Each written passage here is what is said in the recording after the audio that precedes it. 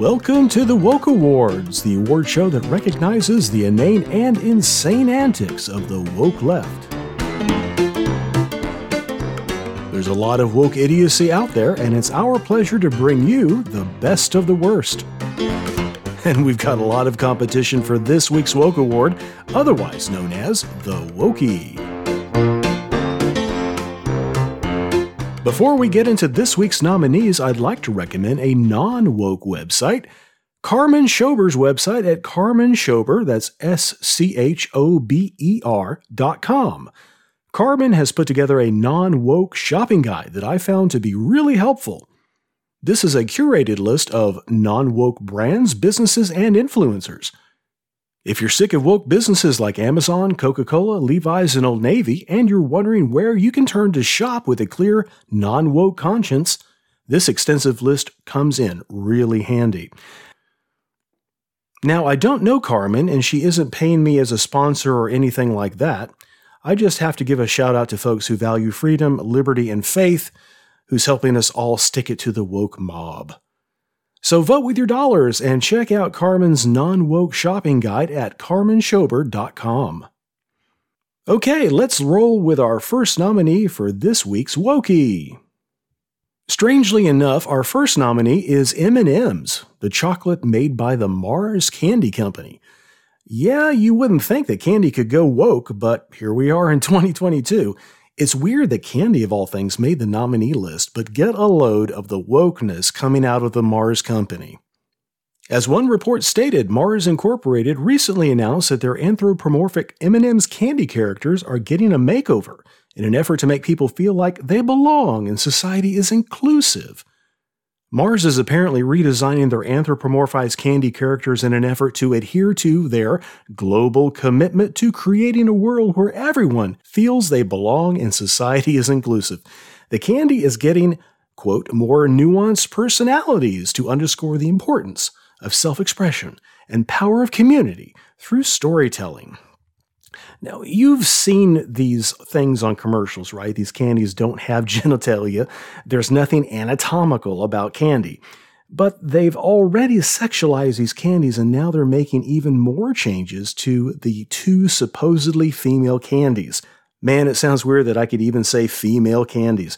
So the green M&M that had what looked like thigh-high stripper boots will now get some, quote, cool laid-back sneakers to reflect her effortless confidence, and the brown M&M with high heels will get smaller pumps. Why does candy need to be sexualized at all? Can't the Mars Company focus on making better candy instead of wasting their energy and money on sexing up the candy? What's their agenda? To sell more candy? Or to add to the woke perversion going on in our country? Yeah, I think the answer is pretty obvious. The Mars Company also put out some visuals of the two new female candies holding hands on the beach. Is this some sort of attempt at a queer vibe? Yeah, even our candy now has to be sexed up and flirt with perversion. Man. As for the other candies, the red one of the M&Ms will be nicer to all the other candies, and the orange one will, quote, acknowledge his anxiety and embrace his true self, worries and all. Does candy have a true self? What would that be? All this woke crap is part of Mars's new mission to increase the, quote, sense of belonging for 10 million people around the world by 2025. Well, I know that I certainly get my feelings of belonging and inclusion in society from the marketing campaigns of candy I eat, and I'm sure you do too. So we congratulate M&M's and Mars for earning a spot on this week's Woke Award nominee list. Our second nominee for this week's Woke Award is Audi. Yes, the luxury car maker. Audi recently announced a new initiative to raise the profile of gender diversity. Let me read from their announcement. Quote, to raise the profile of gender diversity, Audi is introducing gender-sensitive language at its German locations from March, thereby also taking a stand for equality in communication. This reform is regulated by a corporate policy. Broadly, it states that all genders and gender identities are to be addressed as equals and with appreciation. This is really weird. Yes, they're promoting appreciation of people with psychological issues who look down at their private parts and can't tell if they're a man or a woman. Yeah, okay. The announcement goes on to say, in order to better represent the diversity of genders in the future, and how many will there be in the future? They're on a roll, I tell you. March this year will see Audi begin to establish a set of guiding principles for language that will embrace all gender identities. Oh, okay. This announcement also includes a quote from Sabine Mason, who's a member of, a highfalutin-sounding Board of Management for Human Resources and Organization at Audi AG. What impressive title. It ends like this. Appreciation, openness, responsibility, and integrity are the foundations of our corporate culture. We are making this clear in our language. Communicating in a gender-sensitive way is a matter of respect and an expression of an attitude that opposes discrimination and welcomes diversity. Oh boy. Yeah, I also see this at the bottom of their announcement here. Quote, gender-sensitive language alone does not establish equal opportunities. Audi is conscious of that. That is why the company is specifically championing equal opportunities and inclusion. What does this even mean? It's complete nonsense.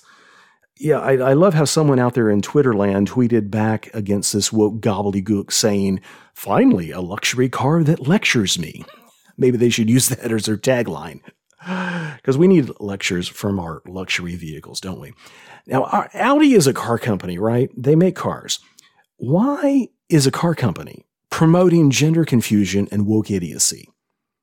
Well, I guess it's because luxury car manufacturers are where we would usually go for indoctrination into communism and woke speak. Driving my inclusive and diverse Audi while snacking on my gender-confused M&Ms. Imagine this. You get into an Audi A6 for the first time. The computer system comes on and asks for your name and your preferred pronouns.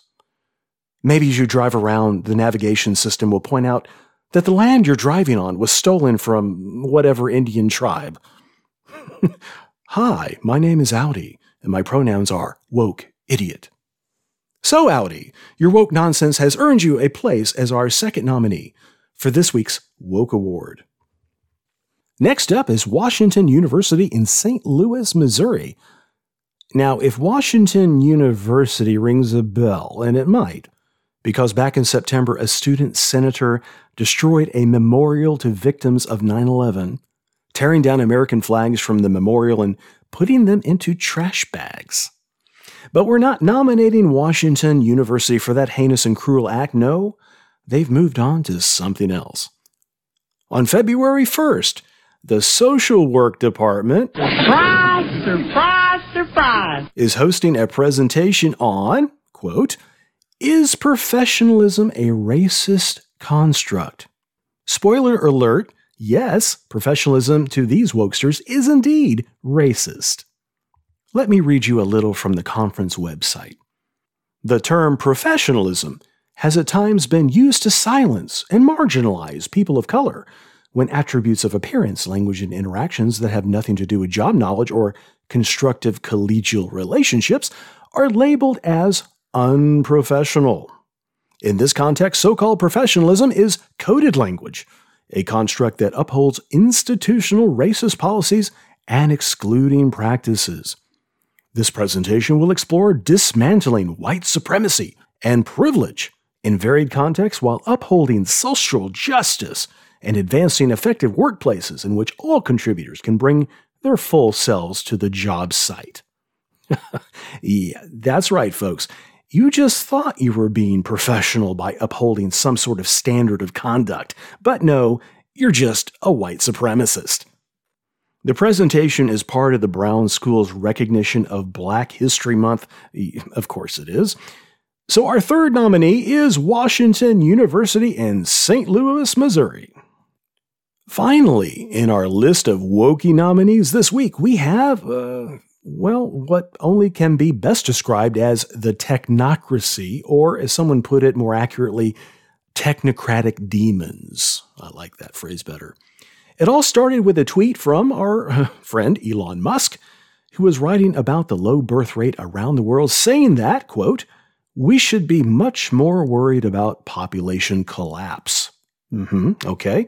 Well, Musk got some responses from his tech bros. The founder of Gumroad, Sahil Lavingya, if I'm pronouncing that right, floated the idea of, quote, investing in technology that makes having kids much faster, easier, cheaper, more accessible. Synthetic wombs, etc. And Ethereum founder Vitalik Buterin responded with, quote, "Disparities in economic success between men and women are far larger than once marriage plus children enter the picture. Synthetic wombs would remove the high burden of pregnancy, significantly reducing the inequality."